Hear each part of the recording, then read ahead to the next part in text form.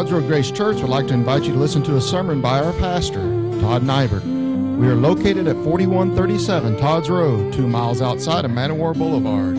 Sunday services are at 10:30 a.m. and 6 p.m. Bible study is at 9:45 a.m. Wednesday services are at 7 p.m. Nursery is provided for all services. For more information, visit our website at toddsroadgracechurch.com. Now here's our pastor, Todd Nybert. I've entitled this morning's message, When Jesus Bypassed Nazareth. Now remember, Nazareth is the town he grew up in and lived 30 years. When Jesus bypassed Nazareth. Now Nazareth was in Galilee, a region that had a number of cities. And we read in verse 43 of John chapter 4, now after 2 days he departed thence and went into Galilee. Now that's the region that Nazareth was in. Capernaum was there, Cana was there, Magdala was there. There were some major towns there.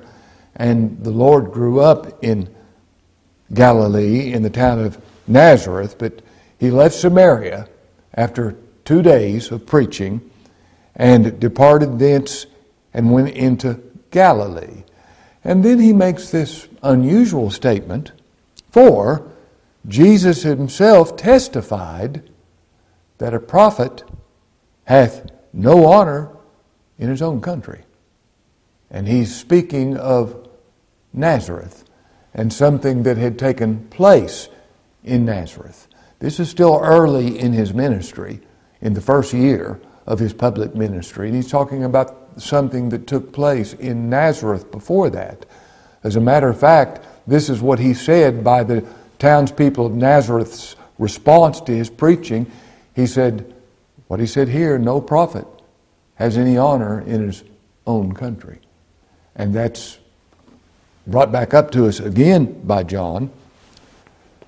Then when he was coming to Galilee, the Galileans of Cana and Capernaum received him, having seen all the things that he did at Jerusalem at the feast, for they also went to the feast. So Jesus came again unto Cana of Galilee, where he made water wine. Now evidently he bypassed Nazareth. Why? We don't read where he ever went to Nazareth again, the place that he had lived for 30 years. Why did he bypass Nazareth, his hometown, at this time and go to other cities? Well, the answer to that is found in Luke chapter 4, and this is our Lord's first public sermon in Nazareth.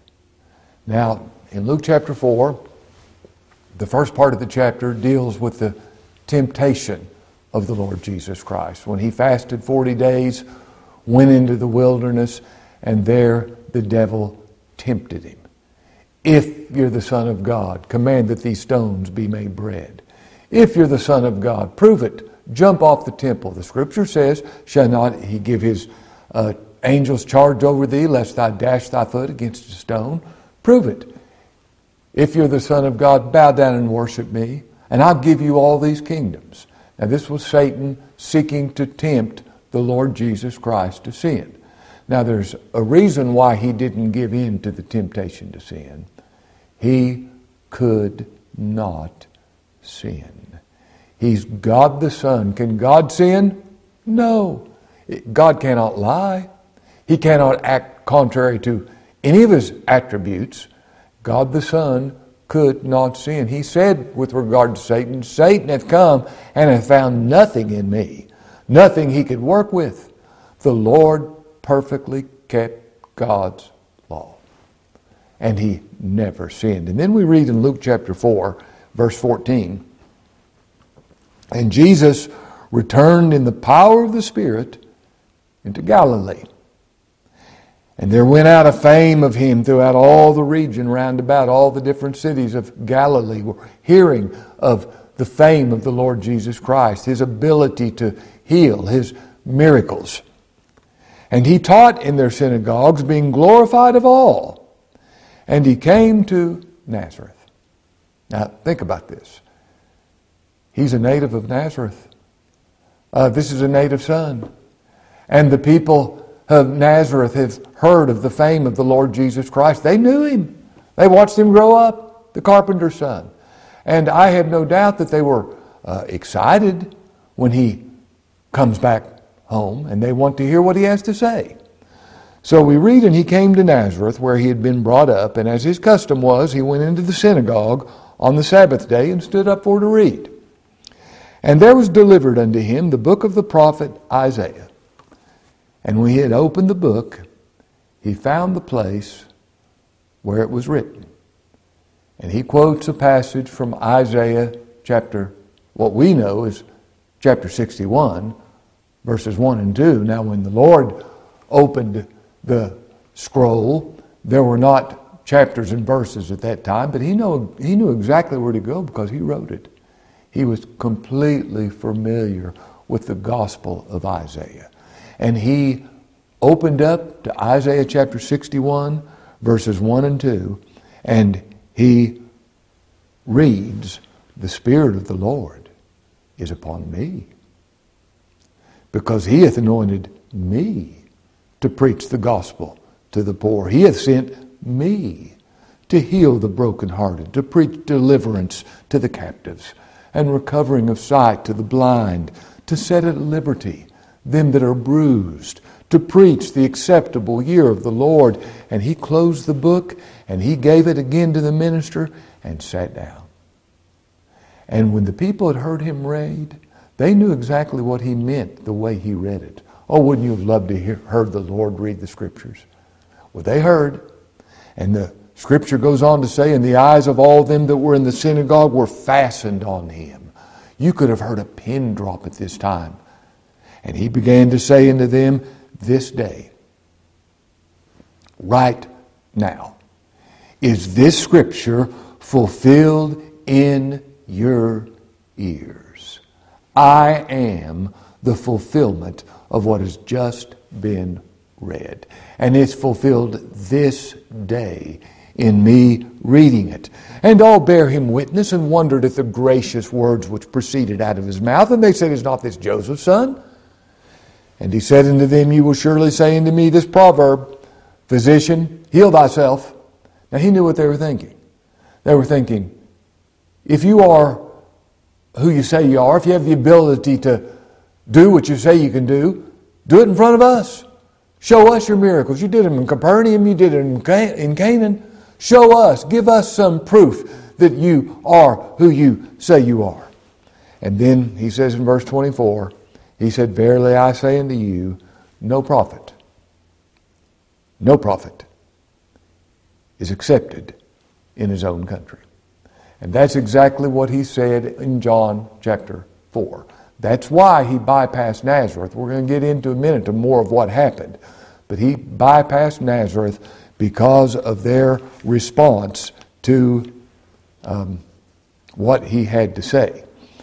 Now, in these two verses of Scripture that he read, that they were so incredulous about, who is this? This is the carpenter.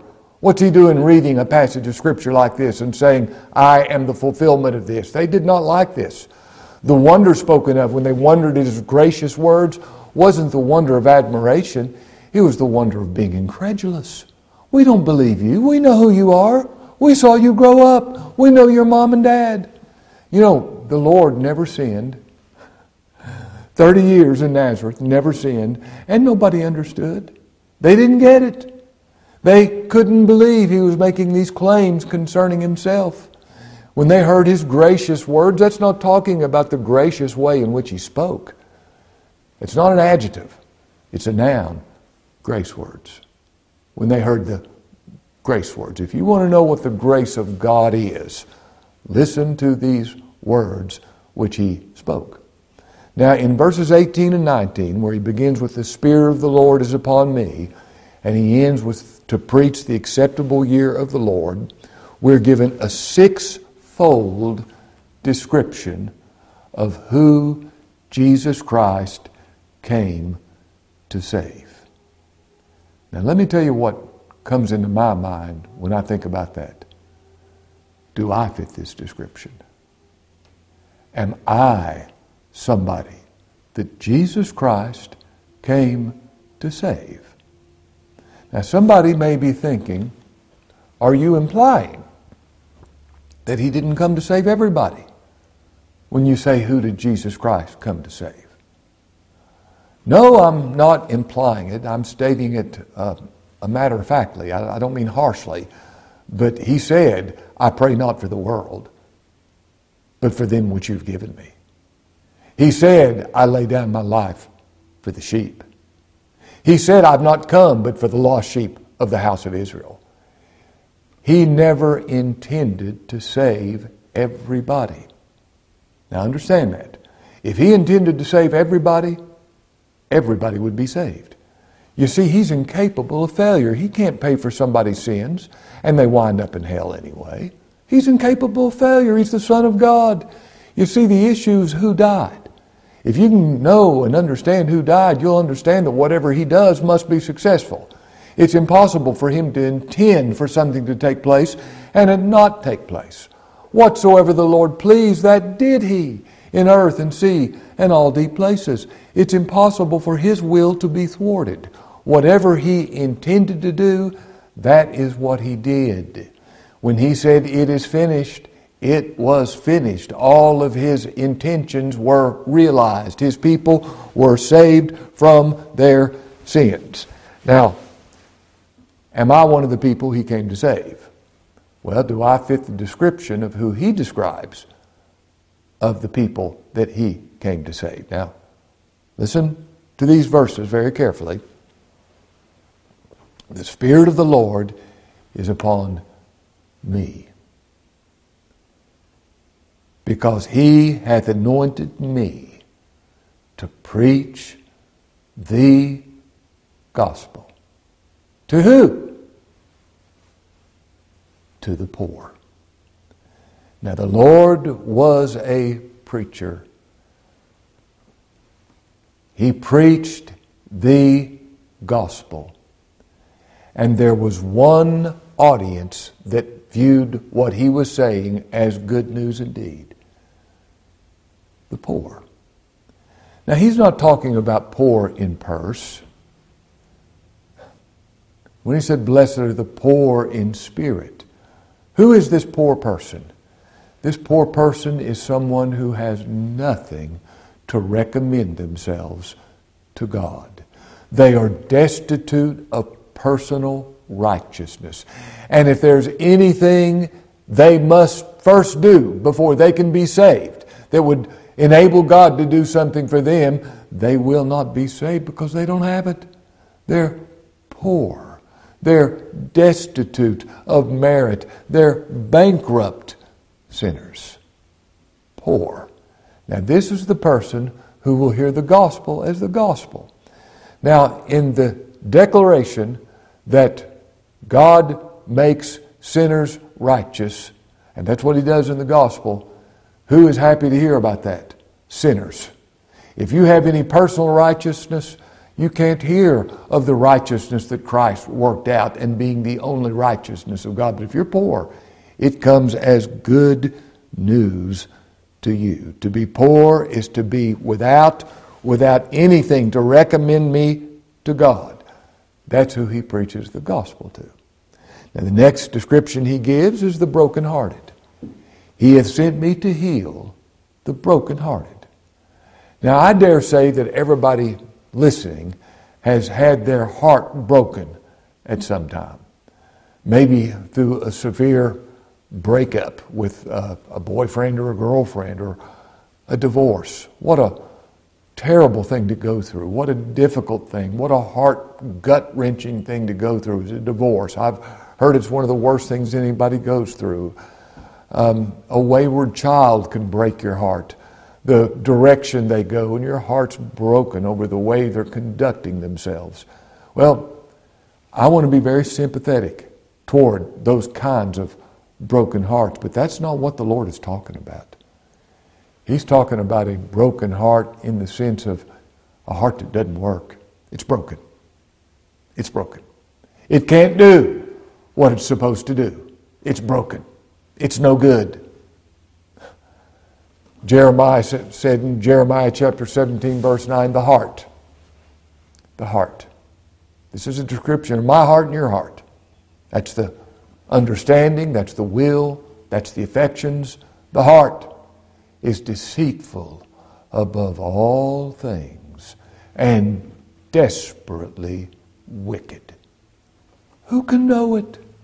You can't even know. I can't even know the depths of the wickedness of my own heart. I've heard people say, trust your heart, follow your heart. You better not. He that trusts his heart is a fool, the wise man said. Now, this thing of being desperately wicked, that word is generally translated incurable. The heart is deceitful above all things, incurable. It can't be made better.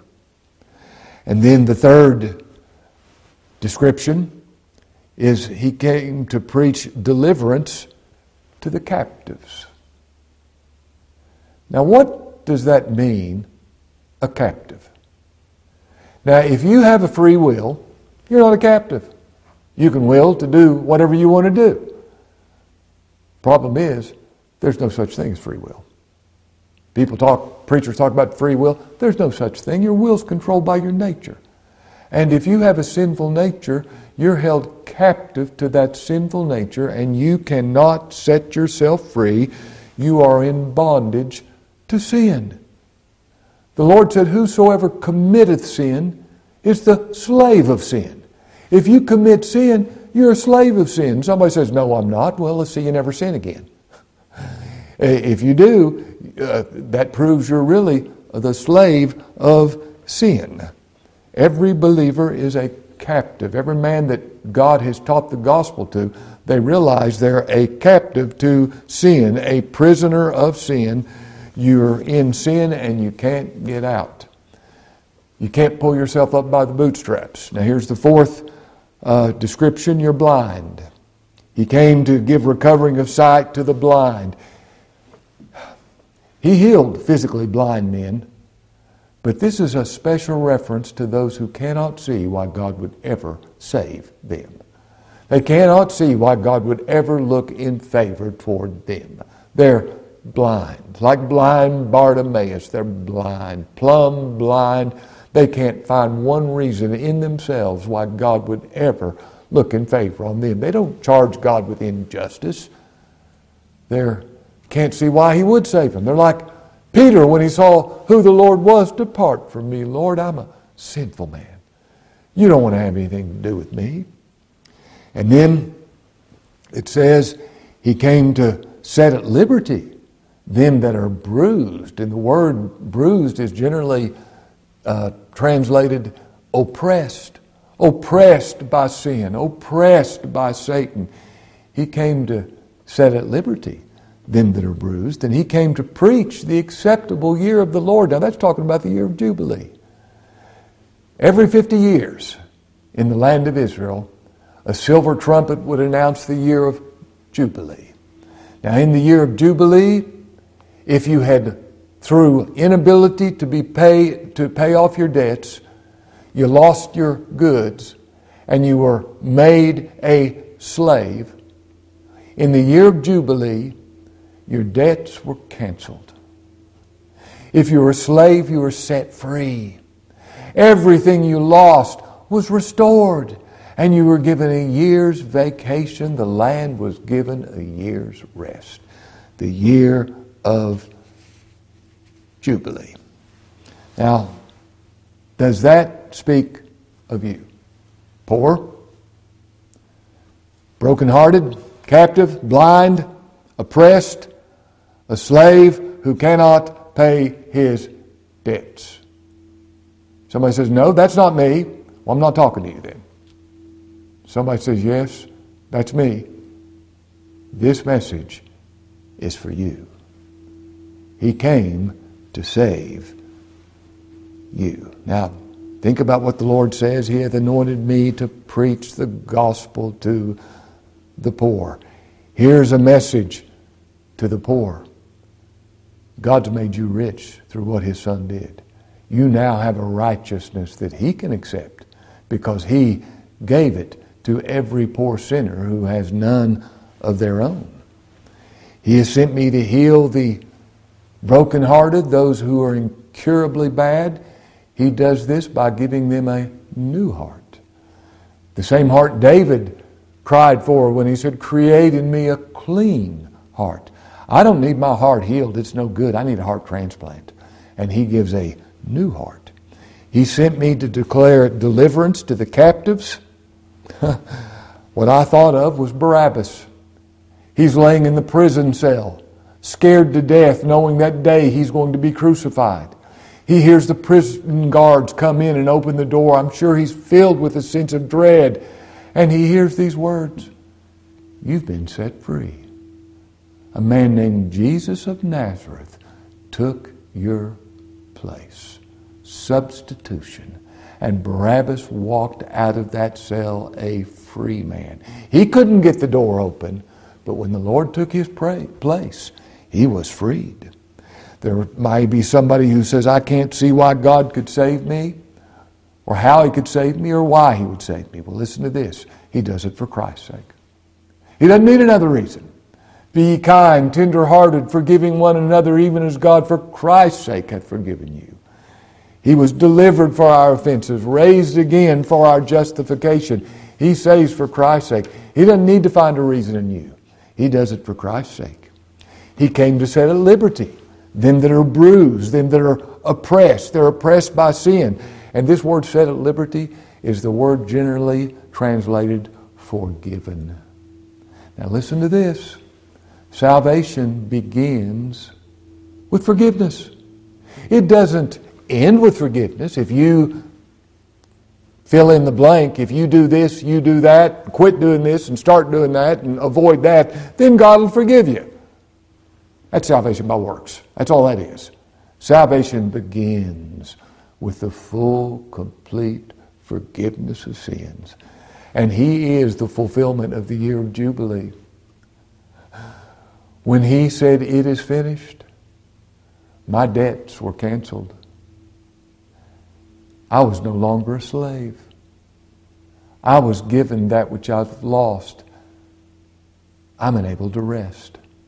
He is the fulfillment of Jubilee. Now, I think it's interesting. You don't find one record of Jubilee ever being observed in the Old Testament. And I understand why. If I was a landowner and people owed me money, I wouldn't want the year of Jubilee to take place because I'd feel like I'd lose out of it. But I know who would rejoice in the year of Jubilee. The ones who were set free from it. Now the Lord closed the book, gave it to the minister, and the eyes of all them that were in the synagogue were fastened on Him. And He began to say unto them, "This day is this scripture fulfilled in your ears." And all bare Him witness and wondered at the gracious words which proceeded out of His mouth. And they said, "Is not this Joseph's son? We know his mom, we know his dad, we know his brothers and sisters. This is Joseph, this is the carpenter. Where does he think he can get off speaking like this, like he's the Messiah?" And He said unto them, "You will surely say unto me this proverb, Physician, heal thyself. Whatsoever we've heard done in Capernaum, do also here in thy country. Give us some proof." And that's when He said what John quoted in John chapter 4. He said, "Verily I say unto you, no prophet is accepted in his own country." Now let's go on reading the rest of this passage of Scripture. He didn't stop there. He said, "But I tell you of a truth. Many widows were in Israel in the days of Elijah, when the heaven was shut up 3 years and 6 months, when great famine was throughout all the land." You think of these suffering widows in Israel. "But unto none of them was Elijah sent, save unto Sarepta, a city of Sidon." This was a Gentile woman, not a Jewish woman. unto a woman that was a widow. You had all these widows in Israel, and God passed them by and saved a Gentile widow. And there were many lepers in Israel in the time of Elisha the prophet, and none of them was cleansed, saving Naaman the Syrian. God passed them by. Now here's what the Lord is saying. You don't believe me? God has passed you by. Now, the issue here is divine election. God saves whom He will. It's in the Bible.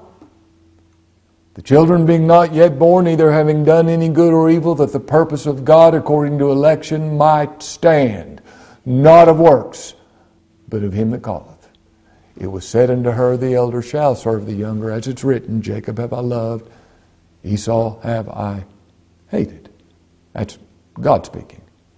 Now, what were the people's response to hearing of divine election? You see, they were hoping that they would be saved because they were Jews. And they find out that what they were hoping in isn't any good. That God saves whom He will. What was their response? And all they in the synagogue, when they heard these things, were filled with wrath. They were angry. They said, this is not fair. We won't have this.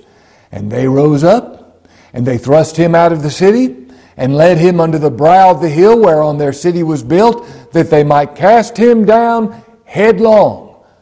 They were going to murder the Son of God. These temple goers turned into a lynch mob when they heard this preaching. But he, passing through the midst of them, went his way. Now, I don't know how that happened. I don't know whether all of a sudden he just caused them to be blinded and walked away from them. But he, passing through their midst, went his way because his time had not yet come. His time to die had not yet come. This is actually early in his ministry. But remember this, these same people that wanted to kill him, that rejected his claims of being the Messiah, when he came back through Galilee, he bypassed Nazareth. Here's my response if I'm in Nazareth. Lord, don't pass me by. Don't pass me by. I hope that is your prayer. Don't pass me by.